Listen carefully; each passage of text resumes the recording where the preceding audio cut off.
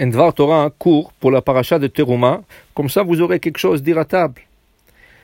Dans la paracha de Teruma, Hachem dit, Moshe Rabbeinu, qu'il y a une personne qui va s'en charger de la construction et d'être le chef d'œuvre de tout ce qu'il y a dans le Mishkan.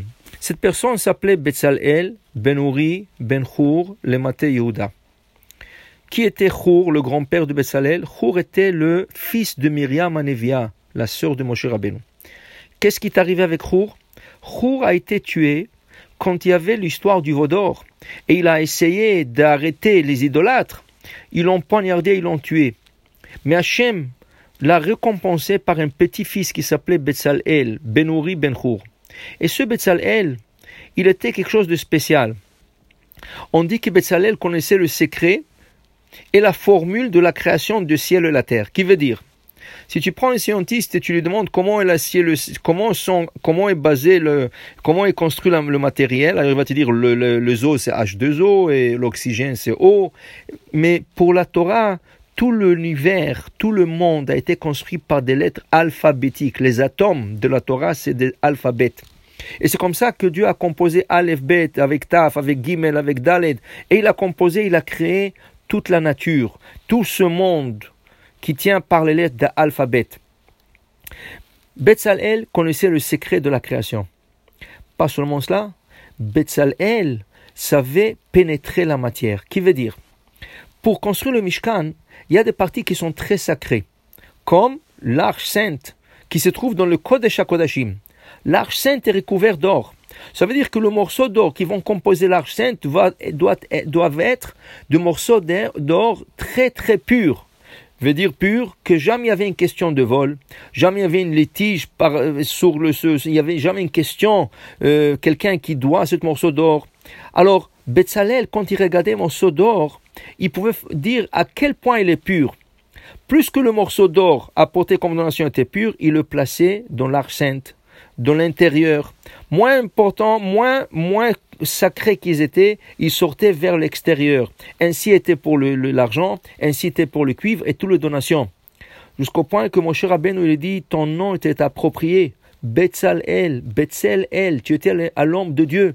Tu sais comment composer le Shamayim Va'aretz, tu connais le secret de Shamayim Va'aretz, et tu connais aussi comment fabriquer le Mishkan avec tout le secret de la création. On raconte sur le Rav Chaim Volozhin qui avait une yeshiva très importante, la yeshiva de Volozhin. Cette yeshiva était la plus grande au monde à cette époque, plus que 1000 élèves. Et le Rav Chaim a pris sur lui de nourrir, loger, s'occuper de ses élèves. Et pour ça, il fallait sortir dans le monde et collecter de l'argent. Plusieurs philanthropes ont supporté de la yeshiva, ce qui a fait que Rabbi Chaim pouvait Baruch Hashem s'occuper de ses élèves. Mais à un certain moment, Rabbi Chaim ne pouvait plus sortir collecter l'argent, alors il a engagé quelqu'un. Et cette personne tournait, il avait des listes, et il tournait chez le philanthrope qui supportait la yeshiva. Un jour, ce messager est venu chez Rabbi Chaim et il a dit, écoutez, j'ai besoin d'un nouveau cheval, j'ai besoin d'un nouveau wagon, j'ai besoin d'un nouveau costume. Parce que quand je me présente, chez les gens, il faut que j'ai l'air important. Quand je voyage, j'ai besoin d'un bon cheval qui ne se fatigue pas si vite et un wagon confortable pour que je puisse prendre la route. Rabbi Chaim lui a dit, pas de problème, je te l'achète tous les trois. Il lui a acheté les trois choses. Et cette année-là, le shaliach, le messager, est sorti collecter de l'argent avec les listes qu'il avait. Quand il est arrivé chez un des plus grands supporters de la yeshiva, quand le supporter l'a vu avec le nouveau costume, le cheval et le wagon, il lui a refusé la donation cette année. Il a dit, excusez-moi, cette année, je ne pourrai pas donner le don pour la yeshiva. Il dit, pourquoi? Il dit, je ne peux pas donner des raisons. Il a compris pourquoi, mais il ne pouvait rien faire. Après qu'il a terminé sa tournée, il est retourné chez Rabbi Chaim et il lui a raconté qu'est-ce qui lui est arrivé avec le grand donateur. Rabbi Chaim aussi a compris l'histoire. Tout de suite, il est parti voir personnellement le donateur. Quand il est arrivé, le donateur lui a reçu avec un grand kavod. Il lui a servi un repas, ils lui ont parlé. Et là, Rabbi Chaim lui a dit, mais si je me permets de vous demander pourquoi vous avez refusé le don cette année.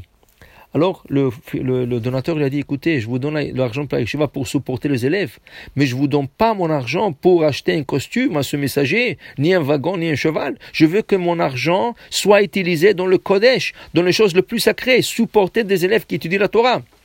Rabbi Chaim lui a dit, tu sais, est-ce que tu as jamais lu la Gemara? Il dit non, la Mishnah, non, la Torah, un peu. Tu connais Betzalel? Oui, c'est le petit-fils de Chour. Il dit oui. Mais tu sais, c'était quoi la force de Betzalel? Il dit non. Il dit, Betzalel savait pénétrer la matière. Ça veut dire qu'il savait un morceau d'or, qu'il était très pur, qu'il peut être utilisé pour le Kodesh Kodashim. Moins pur qu'il était, il sortait un peu d'or. Sache une chose, ta donation, si elle est donnée avec une pureté de cœur, Dieu assurera que ta donation ira nourrir et loger les élèves. Ceux qui donnent la donation avec de l'argent douteux, un argent qui a été gagné le Shabbat, un argent qui a été gagné par un litige monétaire, cet argent va servir pour acheter le cheval, le costume et le wagon de mon messager. Alors sache que si tu donnes la donation avec un bon cœur, la donation va être utilisée à une bonne destination. Je vous souhaite Shabbat Shalom ou Mevorach.